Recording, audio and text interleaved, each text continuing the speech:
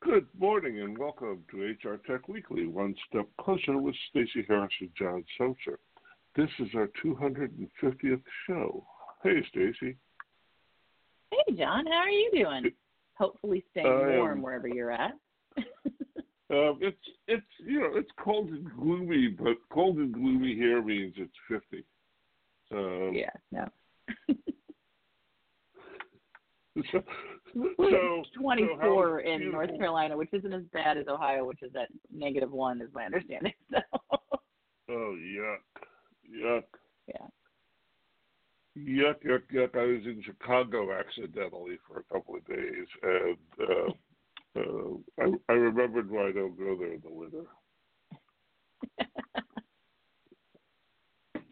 And what were you in Chicago for this week? It's been a busy couple of weeks with both the news and the work that we're both doing internally. But I had a new client, and so I went and spent a couple of days with a new client, and dug deep into how they see the world. It's always an interesting thing to start working with someone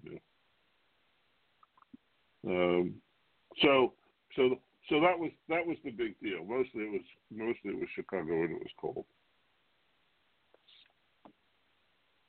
My week last week was in Atlanta, so I can't complain. It was much better. So it was nice and warm, all internal meetings. So yeah. Cool. So what's in the mailbag? Well, it's been it's busy, but sort of different busy, right? Like normally there's a lot of moving and shaking, I think, at this point in time, money and investments. I think we saw a little bit of that last week. But not a ton of it. I was sort of expecting a little bit more to hit the ground in this January. We got some interesting news about sort of particularly the SMB HR space, for that small, medium-sized business, which oftentimes doesn't get as much attention as the large guys do, right? But Paychex had an interesting, fun month where they got listed on Fortune magazine's 2020 most admired companies. That's an interesting one for an HR tech company. We get a lot of times on those best places to work and, fastest growing, those kind of things. But the most admired, so that's kind of interesting to talk about. Paycom, which is another small, medium-sized business HR and payroll provider, just got listed with the S&P 500. So they're going to replace a company called WellCare with their shares up by 4%. I thought that was an interesting commentary on what we're seeing happen in the HR tech space, right? So probably worth having a bit of a conversation about that. On the investment side this week, we saw a company called Personio, and I think that's pronounced appropriately. Not a company that I've gotten a chance to see yet, but they're a German-based HR platform for small businesses. They raised $75 million in Series C funding at a $500 million valuation. What's really interesting is that the investments in them have come from some names we know quite well, like Lightspeed Venture Partners, as well as people like Lars Dahlgaard's investment firm, who used to be the CEO of SuccessFactors, which is sort of interesting in that sort of German SAP competitor space. So that's worth some conversation. ServiceNow picked up a new company called Loom Systems, focusing on artificial intelligence capabilities, which is worth some conversation, much more on their sort of operations and IT side, but still in the space.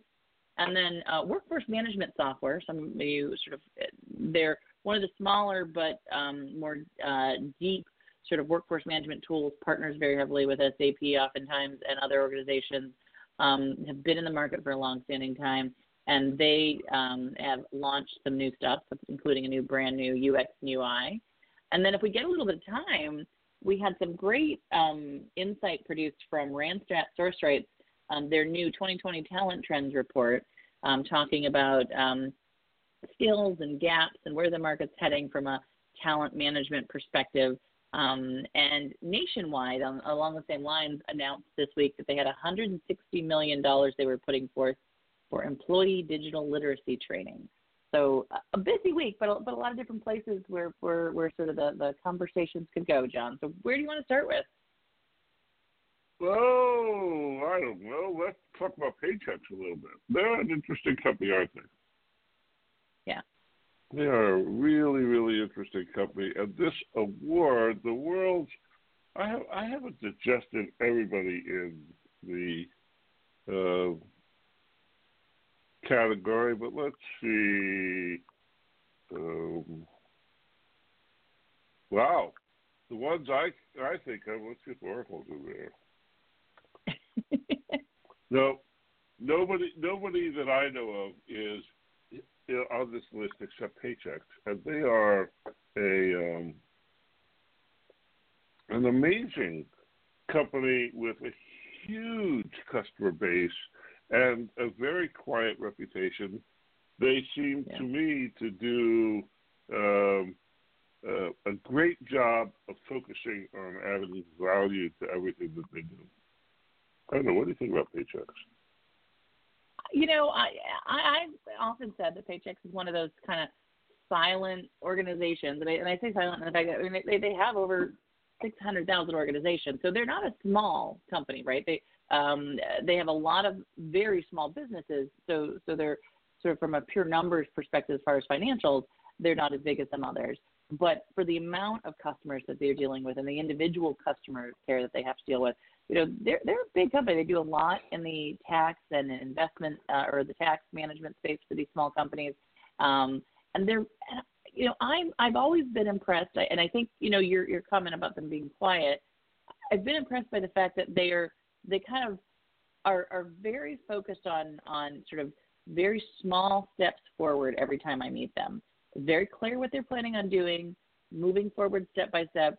And I will say this has been in just really the last 5 to 6 years. I think originally there was a perspective that, you know, well, we're an older company with older software, and we kind of just keep moving. In the last 5 to 6 years, I've definitely seen a shift in them making real movement every couple of years in user experience, new products, new service models, new tools. So yeah, I think quietly, you know, deceptively, you know, they are inching their way up into probably one of the most important technology players in our market, I would say. Yeah, I share your view. The thing that I found in my AI research is that they're taking it's not a completely unique approach to AI, but it is an interesting subcategory where what the intelligence does is help people do their jobs better rather than evaluate something externally, right? And so this is the best case that I've seen of embedded AI that makes work easier. And that fits their persona. Very practical in how they work with their customers and their clients. So I think we'll see a lot more from them. I would expect to keep an eye out for them if I were someone watching this space. And then Paycom is now in the S&P 500. Yeah. I don't know. How big of a deal is that? Yeah. I'm not in the S&P 500. I think it's a pretty big. I think it's a pretty big deal. The S&P 500 is the 500 companies in their index. So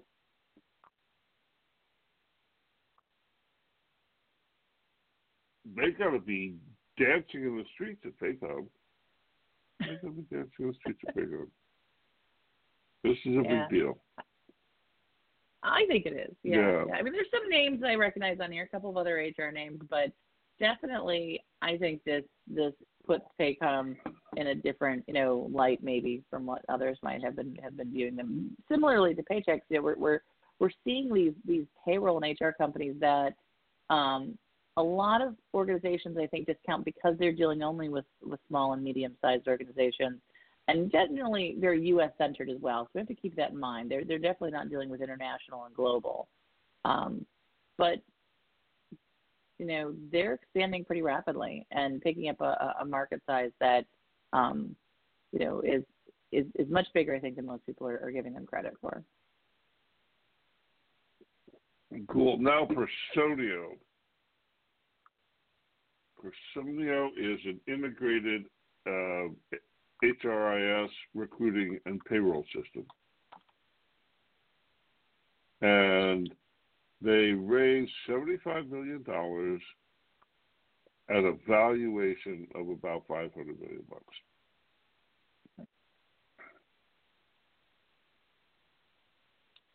And I haven't heard of them previously. Have you? Nope. No, but the world is big, right? The world is really, really big, and the idea that you can have a company that's clearly going to be worth $1 billion in Germany doing SMB payroll. That makes my little xenophobic American-centric view of the world hurt. The world is such a bigger place than the United States, and it's really easy to forget that. It is very easy to forget that, and I think we can't discount that. You know, the people who are investing in this are names that we've seen invest in some of the largest, and most interesting organizations in the market. Lightspeed Venture Partners, we've seen in multiple previous investments in the HR space. Lars Dalgaard obviously has a long-standing experience in, sort of investing in and starting up some of the most successful HR technologies companies, including SuccessFactors, that he was CEO of for many, many years before SAP bought them. And it's been interesting because, Personia, as at least the way they describe them on their website and the way that they describe them as, their plans for moving forward, their employee ranges from 10 to 2,000 employees. 2,000 employees is really big.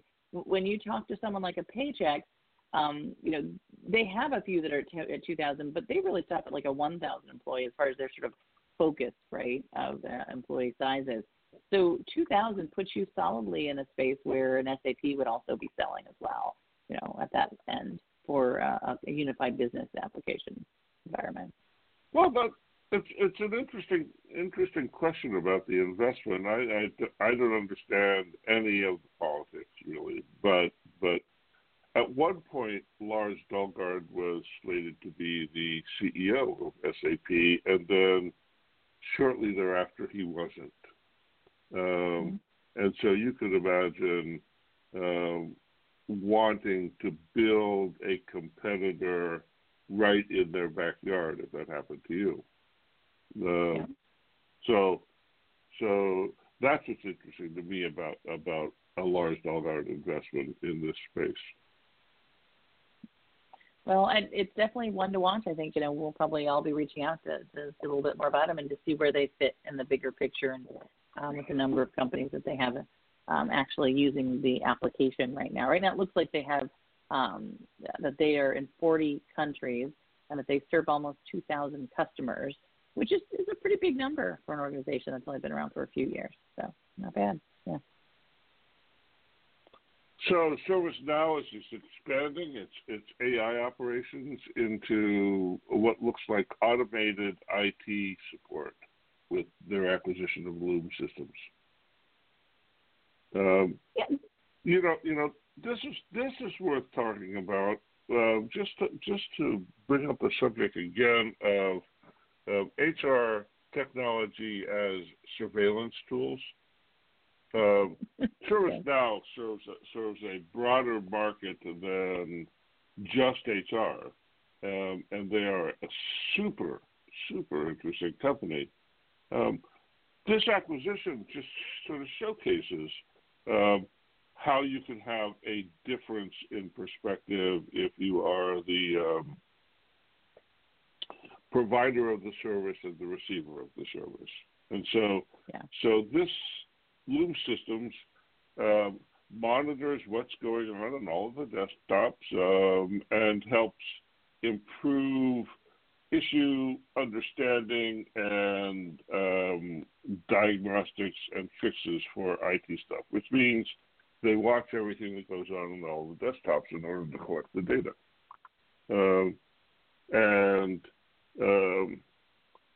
if you're on the receiving end of that, that feels an awful lot like surveillance. And if you're on the giving end of that, it feels a lot like collecting the necessary information to make the system work better.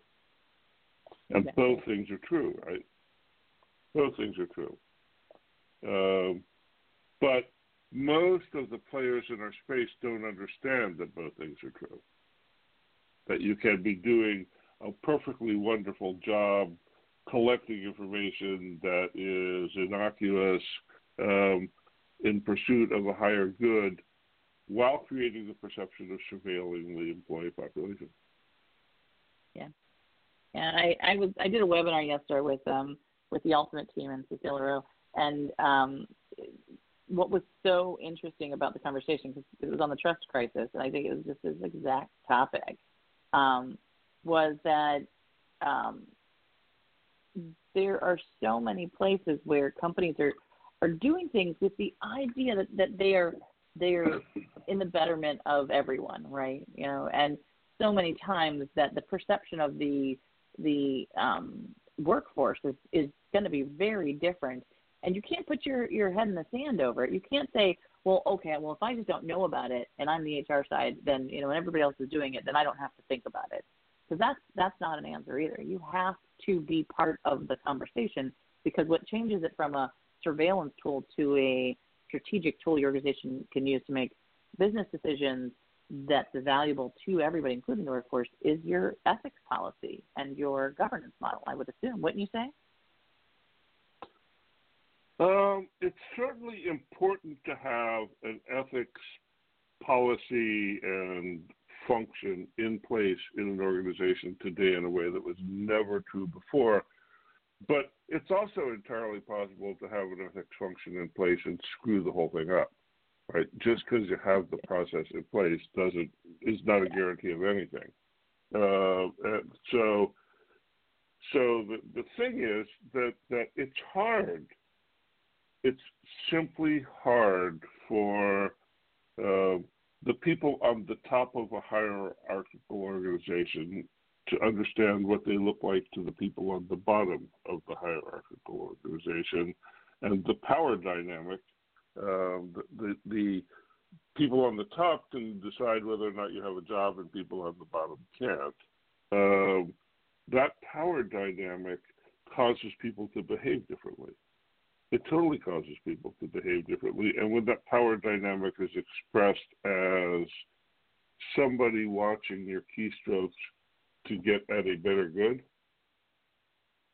it's really hard for it not to be. It's really, really, really hard to build enough trust in the organization so that people understand that it is not policing that's being done, but it is building something better for everybody that's being done.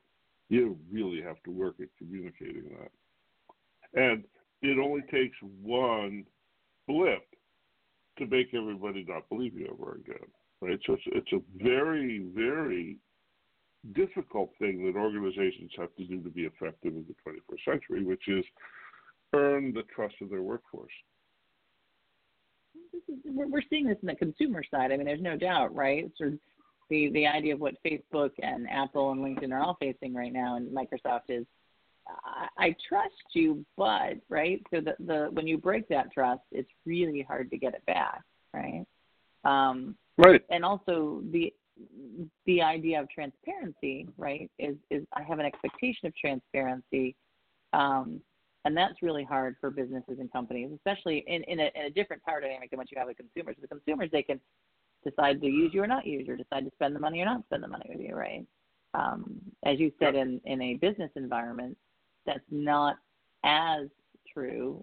In some areas, people have more opportunities than others.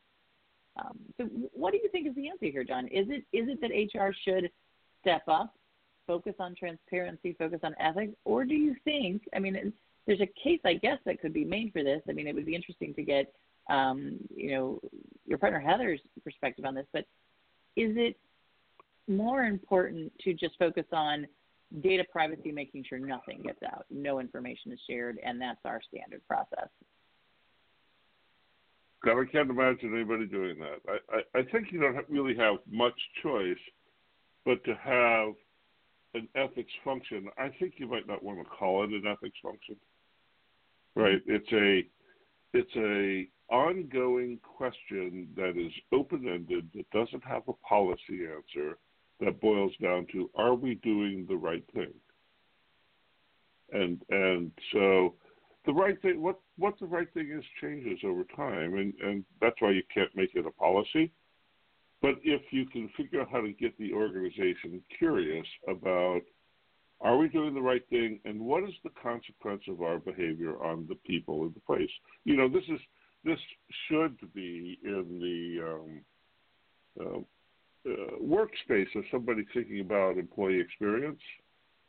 Yeah. Because trust has to be the fundamental question in employee experience, and dysfunction that I'm talking about, that you might call ethics, is a deep consideration of all of the things that build and hurt trust with the workforce.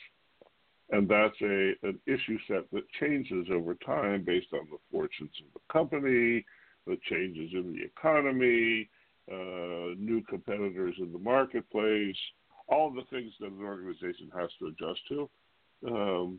When you have to make those adjustments, that's where trust is at risk. And so, like introducing intelligent tools into the workplace, that's a place where trust is at risk. And so you need to, as part of implementation, think about what it takes to make the workforce embrace the new technology. What does it take? And I don't think the question ever gets asked right now. And I think you make a really good point there. You know, there's a lot of people in the market right now who are pitching engagement platforms and engagement experiences and you know, building out roles on the sort of employee experience, you know, function, right? But I think your comment on the fact that the trust conversation, the ethics conversation, fits inside of that, squarely makes that role a bigger and more important role, because now it becomes not just about the personal feel-good experience that the employee is having, but it also becomes about the perception and the ownership and the value of that relationship, right? And then there's also, which I think is this is what turns it into, I think, a bigger role, is the risk calculation, right? When you start thinking about the risk of that experience one way or the other, now you're starting to get into financials and numbers, right? Right. That's good. The thing that is interesting here is this is right next to the inclusion conversation. It's right next to the inclusion conversation. If you create an organization where it's okay for me to relax and be who I am, that's the primary indicator of trust, right? Is that I feel free to do work the way that I am, and I don't have to pretend anything to come to work. That's what inclusion is all about, and I am accepted the way that I am. If you don't have that, and I have to put on some sort of performance because of the way that you're monitoring me, then it's not inclusive, right? This is probably a new interesting area to talk about, which is technology as an inhibitor of inclusion. Yeah. Because if it feels like you're being monitored, then you're going to behave differently, and you're going to behave as if you're being monitored. And people who are being monitored have less freedom to do smart things. And I think this trust conversation goes beyond just monitoring and capturing and data. It also goes to how we're designing the work environment. One of the few things that got tweeted out from that presentation I did yesterday, which I said it, and I don't know that I really, it's how I feel, but, there's a lot of, you have to really put some thinking into what it actually looks like in reality. But, the comment that, we need to create an environment where work fits the employees versus making the employees fit the work, right? that's a really hard thing to think about, but I think that's what you're saying, right? Because if work fits the employees, that means it meets them in a place where they can do their job the way they know how to do it best, right? Tricky ground, and it's really, Yeah. really hard to generalize here, because it sounds like you could forgive somebody who heard work designed to fit the person as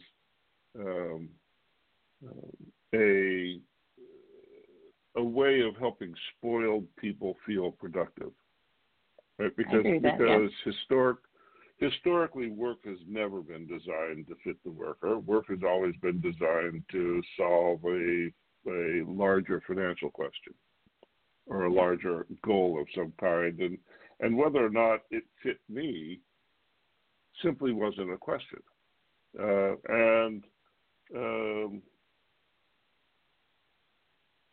Do we move into a world in which that's how it is? I have a hard time imagining how you get stuff done if you design work to fit me.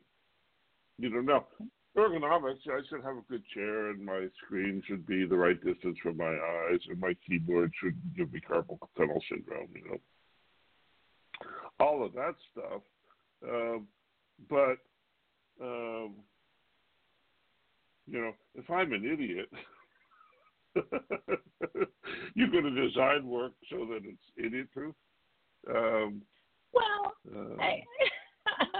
this is exactly why I was surprised it got tweeted out, but on the other hand, I had said it because it was fitting in the context of the conversation about the fact that our workforce is definitely declining, right? And the amount of more highly skilled work, more complex work is increasing, right? That the requirements for those levels of sort of increased skill sets is growing rapidly. And every organization you talk to is talking about the fact that they don't have enough skills or talent to do the things they want to do inside the organization.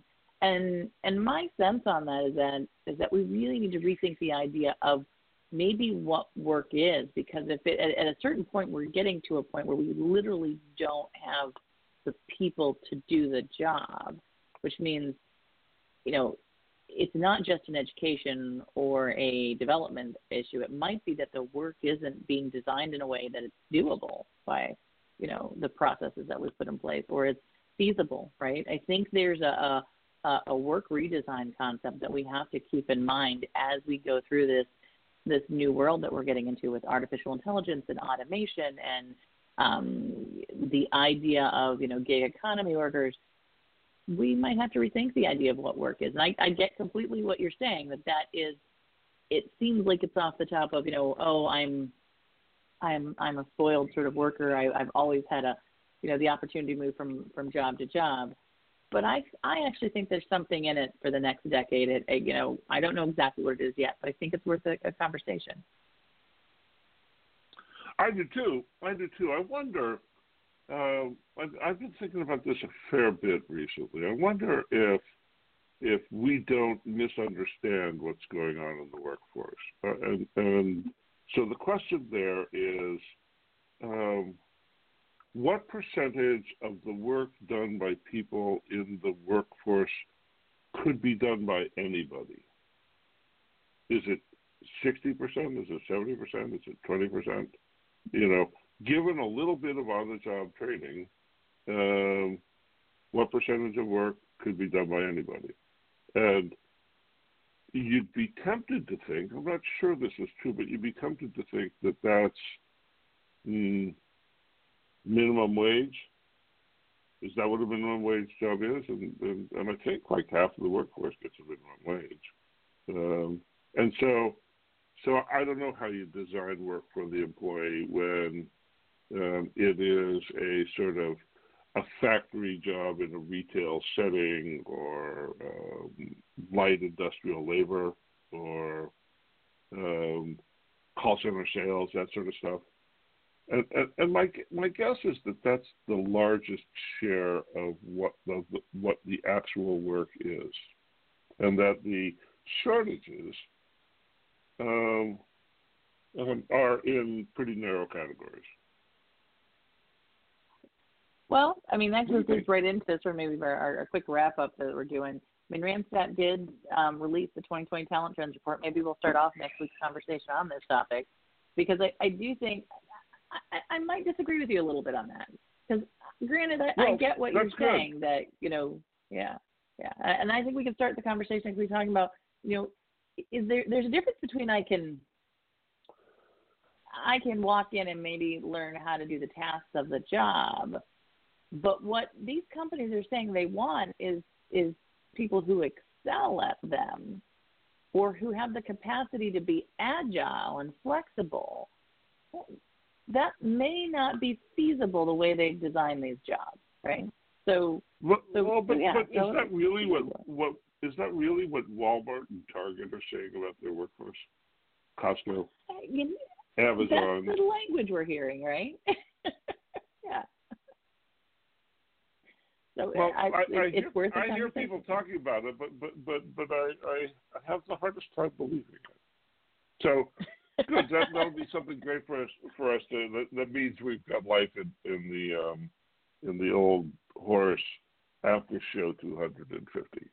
So it's been a delightful conversation. Thanks, Stacey.